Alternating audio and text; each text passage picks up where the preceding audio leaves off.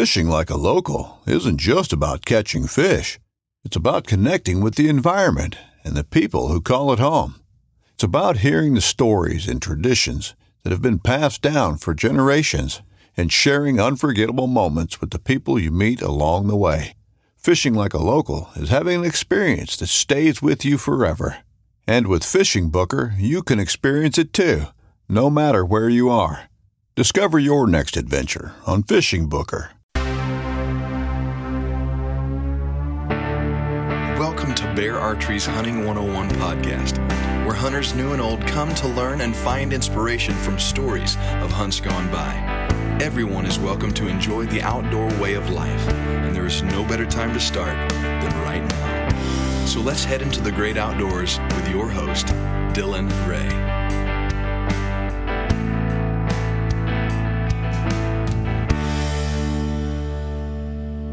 All right, guys, and welcome to Bear Archery's Hunting 101 podcast. We are in our Elk 101 series, and we are teaching you from the basics how to elk hunt. And I have on the phone with me two elk hunting, what do you want me to call you? Elk hunting geniuses or elk hunting masters? No, neither one. Just elk hunting lover for me. Yeah, I would say that I just do it a lot. So yeah, there you go. So I've got two elk hunters who love to elk hunt and will shed some light on how to elk hunt. How about that? There you go. That sounds right. All right. So joining me today is David Holder from Raised Hunting and Chris Parrish from Bear Archery. So, gentlemen, before we dive in, give me a quick introduction to yourself. David, what all do you do over at Raised Hunting? What is Raised Hunting all about, and how long have you been doing it? So, Raised Hunting is a television show on the Outdoor Channel. We've been producing this series now for 7 years, so that means we've been working on it for 8 because we're always filming a year behind. On top of that, we have Raised Outdoors, which is a new app we've launched that does exactly what we're talking about, teaches people how to get involved in the outdoors, not just hunting, but fishing and anything outdoors. And then on top of that, we have Raised at Full Draw, which is the nonprofit side where we actually conduct camps across the nation. Right now we're in 6 states. We do 7 camps on non-COVID years. And we're in the process of doing a camp as we speak that I just pulled myself out of so we could come talk. But here we actually physically do it. We actually teach these kids how to hunt. They actually get certified by the states with a bow hunter education at the end of our camp. So it's 4 days and 3 nights. And so Raised Hunting was born several years ago through the fact that I love and believe in the outdoors and what God has given us, and I wanted to share that with other people and see a way to hit the most we could. So we've decided to do all these different things in order to reach as many people as possible. Awesome. That is absolutely incredible, man. I would encourage you to keep going, man. It's awesome what you're doing. Obviously, we have one goal in mind, and that's to create new hunters. We do it from the podcasting platform, and you got boots on the ground out there training them.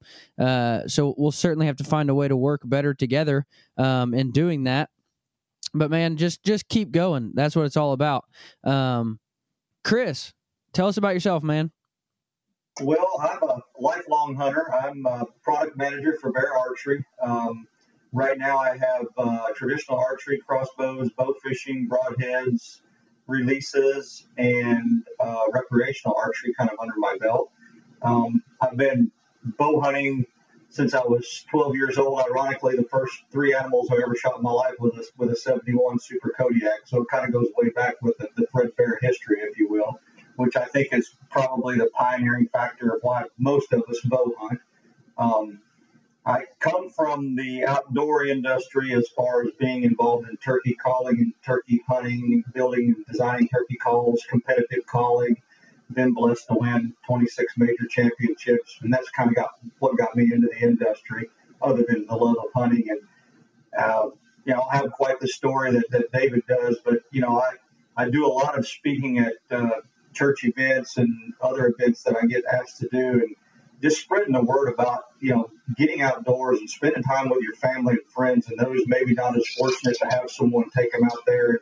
If they choose not to harvest an animal, fine, but just enjoy what piggyback off what David said, what God gave us. I mean, he's only made one.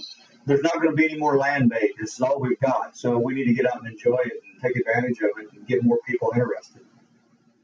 Absolutely. And that, what you just said, what you said about your first bow being a bear bow, that's for a lot of people, that's their story is I was given a bear bow or I got a bear bow when I was a kid and I just fell in love with hunting. And that for me, that's my story too, man. That's why I'm still so passionate about bear archery and what they do, because, that was the first bow that I actually purchased myself and I learned to hunt with and I shot my first deer with. And so, that for me, that's why I love bear archery, is because they stand for getting people involved in hunting. And so I'm also blessed.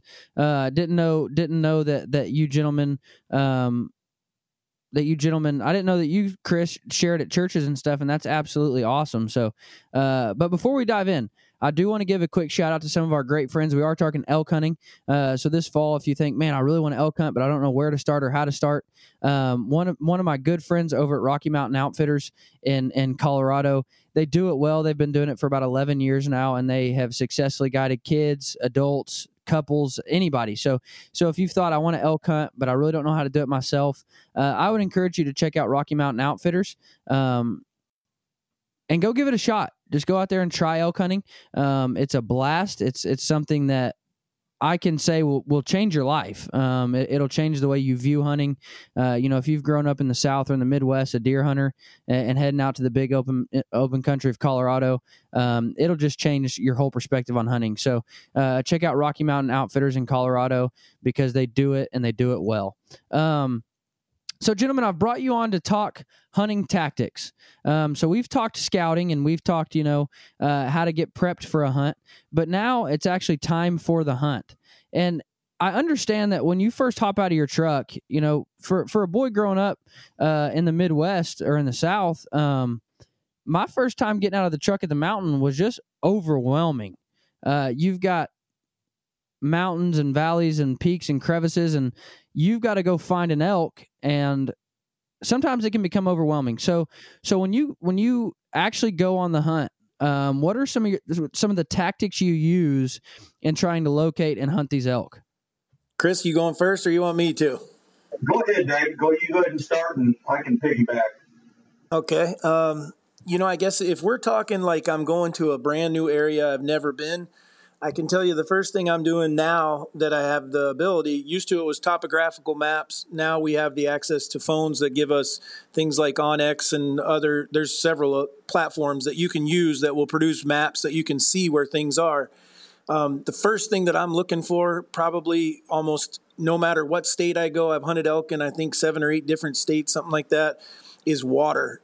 Water seems to be key. And then the next one is agriculture. It depended upon how far back I'm going. Now, if I'm going in the backcountry and I'm hiking in, I don't worry about the agriculture, but water is always number one. If I can find water, then I typically am going to find all the animals. And if it's like water's overabundant and then that doesn't become the main source, then I'm looking for bedding areas and where I think these animals are going to start to go to and from as they go to feed. And then I start diving into areas like that, and there's no better way to find those areas than to actually physically go out there and see it. And the West is huge. I know more people, you guys have probably heard those same thing. The guy who goes on 4 or 5 Western hunts never has seen a bull, never heard one bugle yet, hunting public ground. And I started my whole elk career. I grew up in Virginia, and I ended up living in Montana for almost 20 years. And I killed a bull every year that I lived there on public ground. And it was not because I was any good at it. It was because I learned to stop making the same mistakes over and over again. Find where they are, why they're there, learn why they're there. Once you learn why they're there, then you can take that and apply it to other areas. So that would be my first key to finding where I'm going to go. No, I couldn't have said that better. When I first started hunting elk, I knew nothing about it. I just, I was a turkey hunter. So as a turkey hunter, I'm hunting a 700-pound animal that can smell me. So now I've got to take the wind in factor. I got to take how the wind plays in the mountains in factor. And so I again, go off the topographical maps. Nowadays, as David mentioned, the computer technology, wow, we've come a long way with everything. It's amazing. But I could not say, I can't add any more to what David said on his end, but I will say through the 15 years that I've been elk hunting, and I've been 16 years actually, I've been very blessed that 15 out of those 16 hunts were successful hunts. That there's key, and I usually try to hunt typically later in the year. I do more hunting around New Mexico now than I do anywhere, just because I fell in love with a couple of units out there, and that's where I like to hunt. And I hunt way back in. I get away from the people. I pack in, usually anywhere from 5 to 7 miles, and I kind of hunt I usually can get a landowner permit and hunt the general area. So with that being said, the biggest thing out there that is a factor is the water. Whether it's the rut or not, it's the water. If there's an abundance of water, the elk are pretty scattered. If there's not abundance of water, it seems like they're not near as scattered. So where you find one, you find a pretty good number of elk. But what I have found over the years hunting some of the same places over and over is there is primary traditional rutting ground. There's areas that it seems like those elk rut in year after year after year. And depending on where that rut is in cycle, sometimes they're not quite in those areas yet. They kind of trickle in. And I don't know if David has found that in his hunting, but you start hunting when they're really getting peaked out in the rut. It seems like they start filtering into these areas where they do a lot of their rutting. And then, later in the year, you find them more scattered as they have to look for food, and depending on where the availability of food is, whether it be grass or agriculture or things like that. But I always start with a map, whether it be on my phone or a topo, depending on what I can pull up, what kind of service I have. OnX is awesome because you don't have to worry about having service. So, nothing takes the place of a map and being able to see the area that you hunt before you ever set foot in it. 100%. Yeah, and that's so kind of what you just said brings me into my next question. How does different times of years, different times in the year affect the strategies that you're going to use when you hit the mountain? Well, I think for me, going back to what Chris was just talking about, I agree with him 100% on the elk will rut in the same area. Now, where they are in that rut typically depends on moon phase and what kind of weather you got going on and things like that that'll play factors in it. But I've seen an area that, you could go in there the week before just for for instance, in Montana, there was a drainage that I hunted that these elk would show up around the 25th. And if you were there on the 20th, you would walk right by this area and never see an elk. But if you were there on the 25th or later, it seemed like those elk, there might be 200 or 300 of them in there. Mm-hmm. And I can't hunt it anymore. It's private ground, and I don't have access to get in there any longer. So, but my point would be is he's 100% correct. Now, here's the tip I guess I would give someone out there that's looking at going elk hunting. If you want to kill an elk, period, you're going for the first time, you're from the east or somewhere, and you really don't care how big they are. You want to go when the rut is going full bore, because then you can call in satellite bulls and you're going to be able to get other bulls to respond and come in. If someone truly wants to kill a giant bull and they want to do it with their bare bow, I prefer going before the rut ever really gets going, because that's my chance of getting those big bulls before they collect their harems. In a lot of states, that doesn't work, because Montana's, for instance, because their season doesn't start till the first Saturday, that could be the 7th of September. It's already too late. But places like New Mexico and other states or even Wyoming has an early archery tag where you can get in there in August. And I believe you can kill some of your biggest bulls. So I changed my tactics, and that could be a whole nother podcast, in my opinion, on how I call and things as it goes through the season, because I definitely vary that, just like we do for turkey season. Now, both of you have mentioned Chris, you said you started off as a turkey hunter, and David, you just mentioned turkey hunting.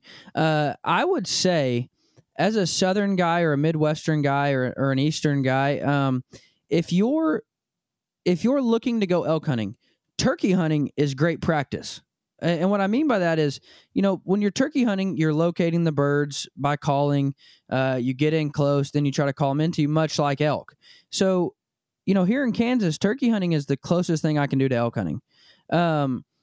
So try turkey hunting. Give it a shot. A lot of those same tactics and a lot of those same methods will carry over to the West when you're elk hunting. So what would you say for somebody who has turkey hunted? What would you say are similarities and differences in how you chase those animals, other than terrain, obviously? Go for it, Chris. Well, for me, I've always been a caller. So, a guy that calls kind of gets hooked on calling. As a guy that, I'm not going to say expert, but that has spent a lot of years running a turkey call, calling in a turkey and understanding and learning what a turkey's saying when they respond back to you. After 42 years, I'm not going to say I got it 100% figured out, but I can say 98 out of 100 of them they're probably going to get shot, or shot at. We'll put it that way. You get some things figured out. David probably has elk hunted a lot more years than I have, but there's a lot of the same tactics I would agree with, but there's also some differences. I think sometimes with elk, if you're a turkey hunter, sometimes you get too much into the calling aspect when you're working elk.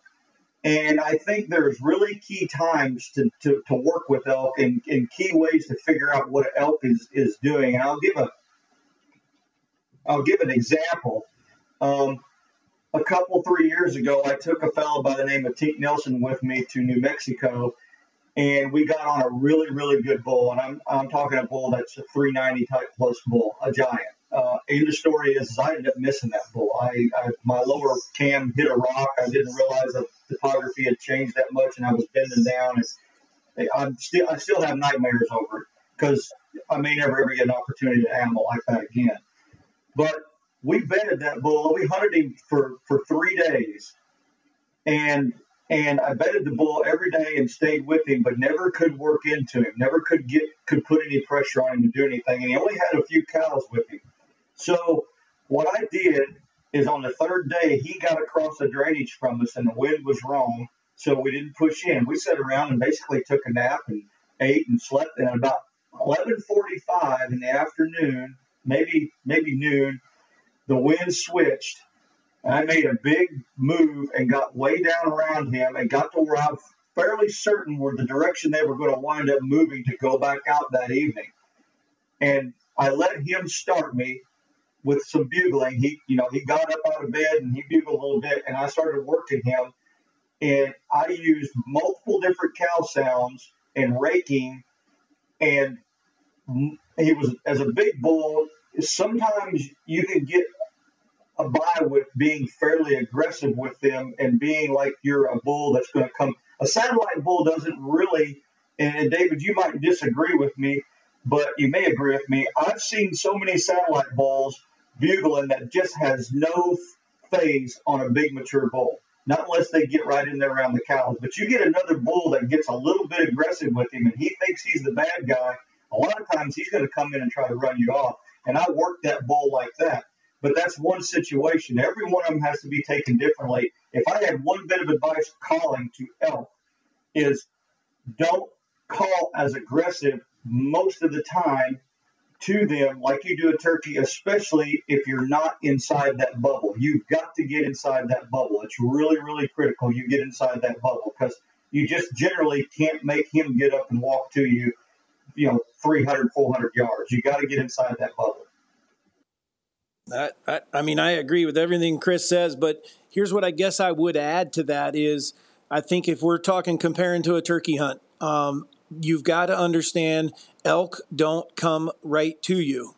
Meaning I may carry a decoy, but I'm not expecting an elk to walk up to the decoy. If I set a turkey decoy out, I know a turkey may beat on that decoy. He may I know that's where my shot could be. When it comes to elk, they don't walk up and when I do seminars, I explain to people, I've never seen two elk shake hands. They don't walk up and say, "Hey, good to meet you, Ralph. Glad you came over today." They play, all of life depends on their nose. They're going to get downwind. Mm-hmm. They're going to work like a coyote does to try to get downwind, and they're going to do everything they can so that they can. And so I hear the term all the time from elk hunters is he got hung up at 80 yards, got hung up at 100 yards. He didn't get hung up. He didn't get stuck. He was doing what he knows that's what he's trained to do. I come to a certain point, and either you meet me, or I see you, or I make some other something gives him that confidence that says, okay, everything's going like it's supposed to. So the way that we beat it is you use two people. You have one person that is in front and another person calls. And I used to have distances. I would tell people, 100 yards. Well, I've thrown that out the window because it all depends on terrain. Sometimes I'm 50 yards behind the shooter. Sometimes I'm 500 yards. As long as that bull can hear me and I can keep him moving toward the person that's, and then the number one key, and I love them to death. I used to hunt with the Primos guys. They make a call to let the shooter, the caller or the shooter will make a call to the caller and say, like just a cow call to say, all right, I'm ready. Well, all they're doing is telling that bull or telling any other elk that I'm up, there's other elk up here too. So now we're going to hang him up. Well, So I don't ever have my shooters make any kind of sound. They're a bump on a log, and that's all they are. And it's my job to put that elk standing in front of them. And I constantly, in the main thing as a caller, I'm to stay out of sight of that bull and keep moving and keep drawing a straight line between my shooter and the elk. And I mean, if you can do that, you can put elk right in someone's lap. Now, the bad thing is, as the caller, you never get to see all that happen. Yeah. But and then the other tip I would tell someone, if you're going from turkey hunting, and you're right, Dylan, 100%, it's very similar. However, be prepared that you're not throwing him over your shoulder and walking out of the woods. It ain't going to happen. So, yeah. Amen to that. Yeah.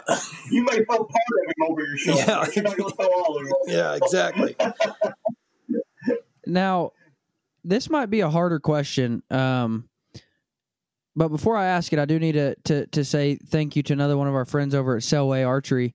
They make some of the finest equipment for traditional archery. Their quivers are absolutely incredible, and they make Bear Archery branded quivers. So if you're shooting a bear grizzly and you want your quiver to match, the guys at Selway make the best quivers, and now they brand them in Bear Archery. So go check out Selway Archery. Their quivers are absolutely phenomenal. That's what I run on my compound, and that's what all my friends run on their. I'm sorry, that's what I run on my recurve. And that's what all my friends run on their recurve because they are just second to none. So go check out Selway Archery. Now, my next question is this.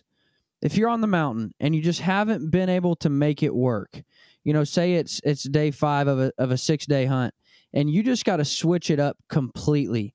What are some of the steps you take in deciding, okay, what we're doing isn't working, it's time to try something completely new?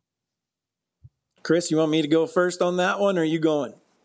You can go ahead and go. All right. I think the tactic that I use a lot, and I'm going to throw my kid under the bus, not because he's my kid, but because I'm his dad and I can do that. I've seen my son work a mountain. Yeah, I've seen my son work a mountain elk hunting and just go through at like the same pace that we see kids doing everything else today. They go across there, they're bugling, they're cow calling up, he's not here. They do it again, they move, they go to the next spot, not here. And I can come back to that same area the next day, and I've done it, and he knows this, and work through there much slower, actually trying to think like elk, try to be an elk, what are we doing? And give them time to show up sometimes quietly, especially if you're hunting areas that are high pressured.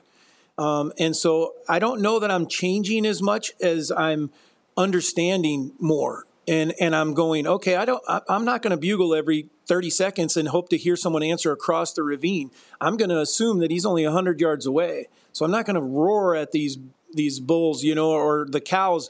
I may make a cow call here and there, and then I'm going to sit for 35, 40 minutes, sometimes longer. The longer you can sit, the better. And teach yourself to move through those areas, especially in high-pressured areas. You'd be surprised how many elk are probably out there that you're walking right by.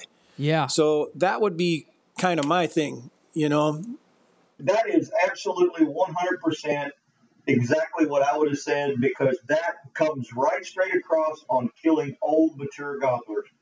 And you want to kill a gobbler that's got 1.5-inch spurs, you better plant yourself. Because he's not going to come roaring up to the friggin' call every time. It just doesn't happen. You got to work slow. You got to be patient. I see it all the time. I've had it happen with guys that I've hunted with. You mentioned your son. I've had buddies of mine that, the elk are, maybe the elk are bugling and they're running kind of a little bit crazy. Everything's great. But every time they hear a bugle, they go after that bull. That bull doesn't answer, then they go after this bull, and pretty soon they've got everything scattered. Where if they would have just got kind of in the middle and sat down and gotten patient, who knows what might have walked up there. And yeah, I think patience, and especially as we get older, and I think as an elk hunter, I'll mention this, I'm kind of a gym rat anyway. I think staying in really good shape and being capable of doing whatever you need to do in the mountains, because they will drain you. They will wear you out. You go out there and hunt 10 straight days and you're burning 3,000-4,000 calories a day, and you're taking in 1,500 because you got limited amount of food that's got to last you for 10 days. It'll drain you. You've got to work. So, every now and again when things aren't working, it's just a wise idea to take a day, and that day be a break where you move slow and you conserve your energy. And it's surprising. Some of those days are the days I'm successful, way more successful than the days I'm running and gunning trying to stay on a bull. Now, I really like what you said, David. And if I could give you not only in elk hunting, but in hunting generally, in a general hunting rule. My dad taught me this at a young age. Act like that elk is 50 yards from you. Act like that elk is 10 yards from you. Even if you haven't seen an elk in 2 days, every movement you make, every sound you make, you should be treating that moment like there's an elk right around this next tree and I'm about to see him. Because that's when you start acting like, well, there's no elk in the area, I got to get aggressive. That's when you start spooking elk that are right beside you. Same with deer hunting, same with turkey hunting, same with, anything you're hunting at all times, act like that animal is just right around the next bend and you're about to have an encounter with them. 100%. But I would add, to what Chris just said, I'll go so far, and you mentioned it at the beginning, you've been hunting for 5 days or 7 days and you're worn out.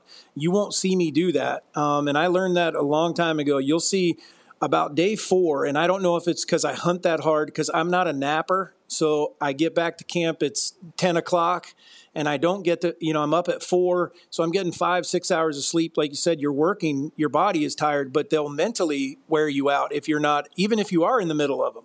I don't know how many times you get into a bugling fest and still don't get a shot, or it's not the bull you're looking for.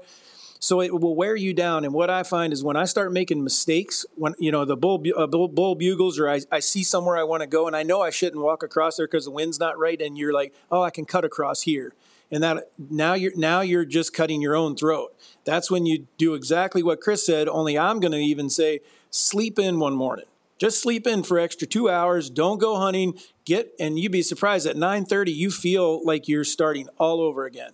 Mm-hmm. And it's like, okay, now I'm fresh. Now I'm not going to make those mistakes again. And because otherwise you're just going to continually beat on yourself. Absolutely. I know it's not, and it's hard to do. And you wish that the weather would work, where there was a day for a break. It's hard to say, I only got 10 days or I only got 5 days. And what do you mean I need to take a break? I'm telling you, it can clear your mind and make you a far better hunter than you were the day before. I agree. Absolutely. There was a time I was in Idaho, and this was actually a bear hunt, but it was supposed to be an 8-day hunt. We were 8 days in the mountain, and day 4, so halfway through the hunt, the guys I was hunting with decided to come off the mountain. We had a base camp, come off the mountain, go to base camp, and there was a little mountain town, 30 miles up the road. We're going to take a break, drive up to this town, get a burger, come back. And I'm like, guys, I don't want to waste time. Like, we only have 4 more days here. Like, we need to be hunting. And I was a little bitter. But like you said, David, we were so physically and mentally drained that just coming off the mountain for the day, and not even the day, 7-8 hours, going and getting a burger, taking a shower, going back up the mountain. When we got back on the mountain, within like 35-40 minutes, we located a bear. And it was just like, it was completely refreshing. You got to hit the reset button. So that is, taking a break is a fantastic hunting tactic, because it keeps you on point. It keeps your mind in the game. It keeps you physically ready. And so absolutely, I would say take a break. If you're on a 5-day hunt, Yep. 2.5 days in, take a break. If you're on a 10-day hunt, 5 days in, take a break. And I try to do this even when I'm deer hunting. If I'm at a place for 7-8 days and we've been hunting hard every morning and evening, just like you said, skip the morning hunt and just sleep one morning. It'll completely reset you. It'll completely just reset the batteries, and you'll be ready to go. Yep. Yeah. And if it's a rut during a deer hunt, you can kill him at 11 o'clock in the afternoon anyway, so it doesn't matter. Yeah, exactly. Bingo. Now, what do you do? So hunting tactics, we've located a bull. We'll say, for scenario, we've located this bull that's at 400 yards. What's your tactics in order to get your shot on this bull? I guess if I'm going to answer that question, you got to have a lot more information. So, I want to know where he is, if I've done my homework and I know, okay, where he is and where he's going to be going, because I understand why he's bedded where he is and where he's going to be headed to feed, or then what I'm going to do is try to get in between there if that's possible. But number one factor before I do anything elk-wise is I'm checking the wind, and then I want to understand the thermals. That's the thing that I see the most Eastern Midwest guys don't understand.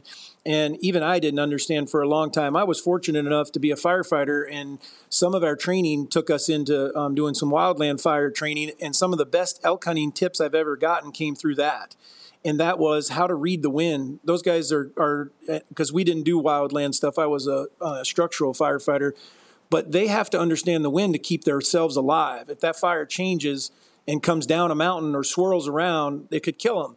And so they teach you how to do that. And man, it was like, oh my gosh, I just opened up all these windows to be able to go into places and understand I'll have the wind right at my back for a 500-yard walk, knowing when I get to the point where that elk is, it's going to be in my face. So understanding the wind, knowing what I'm dealing with, knowing where the elk are going to go is my first part. And then what I want to do is close that distance to make it as easy as possible for that elk to get to me. I don't want any barriers. If I got to get on the ridge with him, if I got to cross something, it's no different than the turkeys, although elk will come across a little more than a turkey will. But I want to make it as simple as possible. And then I always start soft and work up.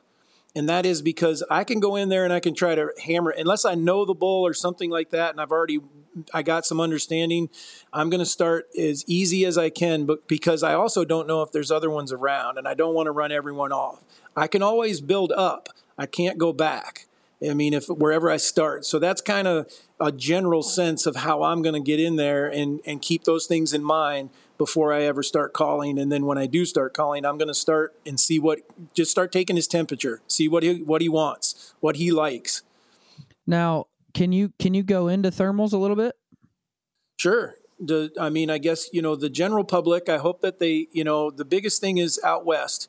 And a couple things that I would tell someone is there you'll see a really, it can be huge. And I don't mean that just in the mornings and the evenings. So in the morning, you're going to have a time there where temperatures don't change. And so if you have a west wind or something like that, you're going to still, if it's a predominant wind and it's blowing pretty hard, 10 miles an hour or more usually will take over. But there are times when you don't have that. And when you don't have that, the thermals are going to be the prevailing cause of the wind. And so it's no different than anything else. Heat rises, a helium balloon goes up. Well, as the temperatures start to warm, you're going to see thermals start to go lift. And that's going to be later in the morning. That's not going to be at dark 30, but as it gets into the morning, it's going to start to happen. You're going to see the same thing in the evening. You got to really be careful in the evenings. You may slip into a place, everything's perfect, sun goes down, now it's all coming together and the wind changes. That's because you didn't take into account what the thermals were going to do. The other one that I would throw out there, if a thunderstorm comes in the west or you get a lot of cloud cover, it can change wind direction immediately. Same with water, a creek bed. You may have, and I've got a couple scenarios I won't go into or examples, but where the wind will always blow the same way in these drainages. And the reason is because there's cooler water there. Unless the temperature was to fall like below freezing or something, the thermals are actually pulled by the cold water in the bottom of that drainage. and it can be phenomenal places to ambush an elk. You may call them a little bit, but it's when they come through there, they have no clue you're there. Yep. They can't get downwind of you. Absolutely. Yep. And when you find those, mark that on your map, because that's a place to go back to year after year. Yep. And now I do want to know on what you said. You want to hunt. If you locate a bull, you don't go to where that bull is. You go to where that bull is going to be. And it's the same concept. It's the same concept with in our first episode of elk with the guys from Onyx. We talked about scouting, not where the bulls are while you're scouting, but we talk about scouting where the bulls are going to be when you're hunting. You can go and scout and find hundreds of bulls, and then you go to hunt that area and they've all moved. So you have to scout where the bulls are going to be when you're hunting. And the same concept applies for your hunting tactics. If you locate a bull, we'll say 400 yards. You locate the bull at 400 yards. You don't want to go right to where that bull is and try to get a shot opportunity. You need to be going where that bull is headed and meet him there. 100%. You're going to have way better opportunity. And I mean, it's if we're going to get something to eat, the chances, or at least my kids, if you try, the chances of turning them around, not very good. No. But if you meet them there, they'll walk right to you, and animals are absolutely no different. Yep. If they want to go somewhere, then just help them along. Just bring them a little quicker, Yep. or flank them a little bit, but other than trying to spin them around and bring them back. Now, the only time that might change is if I'm going after a bull that I know it's 11 o'clock in the morning and he's bedded where he is, then I'm going to start moving toward him. Right. And I know he's just, working cows. That might be a little different. I'll get around and start to actually go to that spot. Right. And that tactic would be completely different. I go in there and maybe I challenge him, or maybe I sound like a cow that's, trying to move out, get away from the herd. Right. Exactly. That's one of the tactics I was actually going to bring up is that sometimes in the middle of the day, if you've got a bull bedded, you can kind of push yourself around a little bit and kind of get in his little bubble. And a lot of times you can make him do what you want him to do. Doesn't always work. Obviously it's hunting, but it's definitely worth a person's time if they've got a bull that they really desire and they've got him bedded and they think that, the wind is right, the terrain features are right, and you can push in there and get pretty tight on him. I've had some pretty good luck killing some pretty good bulls that way. Now, Chris, I want you to answer this question. If you see the bull at 400 yards, we've covered kind of what to do if you know where he might be headed. But what if you stumble upon this bull and you have no idea what his next moves are? How do you go about getting within getting a shot opportunity at that bull? Well, I mean, first of all, probably the terrain features, and if you take a quick look around, you kind of get a pretty good idea of what's going on. I mean, terrain features will kind of tell you how animals move in certain terrain features a certain way. And if you've been around them much, obviously we all know, turkeys don't necessarily like to walk downhill. They don't necessarily like to fly over rivers. They don't necessarily like to cross through fences. So you try to eliminate those things. You can look at that terrain feature. Elk, a little bit different. They step over fences and, such. But you look at those terrain features, and those terrain features, topographically, there may be a saddle in there. Let's just say there's a saddle between two, there's a drainage and there's two ridges and there's a saddle. And logic tells me that probably the majority of those elk are probably going to cross that saddle. That seems like that's going to be the logical place for that elk to cross. So I'm going to move into that. I'm going to try to get into that saddle, and I'm going to start with the most logical looking area that I feel like those elk are going to move to. If I start there, things don't progress, nothing's going right, I'm probably going to start getting a little bit aggressive and try to move in and get a little bit closer and figure out, especially if it's a bedded bull where they're not moving. Now, if they're moving, and he's staying ahead of me and I can't flank him very well, and I can't, oftentimes I will just get to a feature where I can look and see and I can glass and get a good look at things and see if I can kind of figure out what is going on. Sometimes pushing your luck, if you don't have a lot of elk to hunt, you push your luck in there, you bump those elk, and then you don't have anything to hunt because they're so nomadic. They'll move miles. And sometimes if you're hunting public land and it's bordering private land, you push them back over on the private land. So you don't want to do that if you can keep that from happening, because you want to hunt them where you can hunt them. So I'm going to just let the terrain features dictate kind of how I put the pressure on that elk and where I move to. It's really a guessing game, and I don't know as anyone can put their finger completely on that every little thing works. It's you kind of have to feel your way through that. I feel that you have to feel your way through it. I do the same thing with turkeys.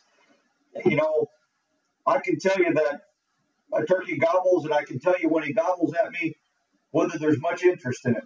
He'll half-hearted gobble, or he'll cut me in the gobble. If he cuts me in the gobble, I can a lot of times sit down right there and kill him. If not, if it's like a bull that just kind of, banters you with a bugle from his bed, he's really not interested in you. He's just answering you. But now you got to get around and figure out where I'm going to put the pressure on, and what's going to be the logical place for this bull to move. So David's tactic with knowing where the bull's going, it still applies even if you don't know where the bull is going, just by looking at the terrain features. Again, stop, take your time, pull your phone out, look at that topographical real quick, get an idea of what you're looking at, and then make your move. Don't just hastily make your move, because it may be the only bull you have to hunt. Yeah. And before I give you your next scenario, I do want to loop back to what David said about enticing the bull to go where he's going quicker. And you use the perfect example of taking your kids out to dinner. If you tell your kids, hey, we're headed over to Pizza Hut, they're already going to be fired up and ready to go to Pizza Hut. Now, if they're lingering around the house and you're like, hurry up, man, let's go, man, get your shoes on, let's roll. And then you say, oh, dude, I just got a call that pretty girl you like from school's over at Pizza Hut. All of a sudden, they get their shoes on quicker and they get to Pizza Hut. You know what I mean? So it's the perfect it's the perfect example. I mean, of where the bulls are headed, help them get there a little quicker. Now my next scenario. So I really enjoy that scenario you gave and that example you gave, David. But my next scenario is this: if you put bulls to bed, and what I mean by that is if you don't know what I mean by that, you see the bulls and you know where they're at. It's too dark to get to them. I can't get a shot tonight. Shooting light will be gone by the time we get there. But you know where those bulls are right before sunset. What do you do in order to get close to those bulls for the upcoming morning? I guess I kind of see that in a reverse a little bit, and that is, so typically when I bet a bull, I'm betting him in the middle of the morning. He's going somewhere. If I'm seeing elk, I got them like located the evening before. They're typically not bedded, and you got to be really careful, because a lot of times, at least a lot of the country I've hunted, water sources may be 4 or 5 miles away. For us, that's a long ways. For an elk, it's not. I mean, they'll do it nightly, where they go 4 miles, 5 miles away, get a drink, they eat on better grass down there, and then here they come back to that bedding area. Be very careful that you're going to walk away from a place that's loaded with elk in the evening. Think, if I'm here first thing in the morning, they're all going to be here. You may get there in the first 2 hours, there's nobody there. You turn around and leave, and here they come, because it took them a while to come back, and that might have been on private ground where you couldn't go there. Bingo. So, yeah, I mean, yep. So that's what I would look at, is be very careful walking away on that. Now, in the bedded situation where it's mid-morning and I'm following a herd, I've had this actually happen on public ground where I watched a herd of elk. I kind of had a feeling where they were going to bed, but I also wasn't positive. So I just waited and let them go. They went where I thought. And then I waited 2 hours for the wind to change, because I knew it was going to change. And so I just stayed away from them. At about 11 o'clock, it changed. I slipped in above. I was actually in between like 3 different groups that were all part of one big mass of elk. Slipped in there. I made 2 or 3 cow calls, and a 6-point bull walked into 4 yards. So, I mean, I don't want to say it was that easy. It wasn't that easy, but it sounds that easy. But honestly, I could see that taking place before it actually happened. Yep.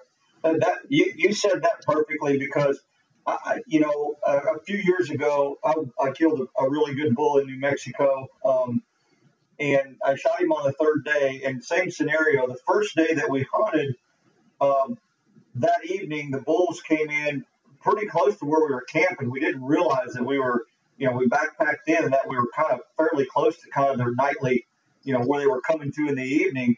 And they were bugling all night, and they were, out in the open country. And, of course, there's not a lot of, some parts of New Mexico and the units that I hunt, there's not necessarily what I would consider a lot of dark timber by any means. It's a lot of open country. And if you're familiar with Unit 16E, you'll know what I'm talking about.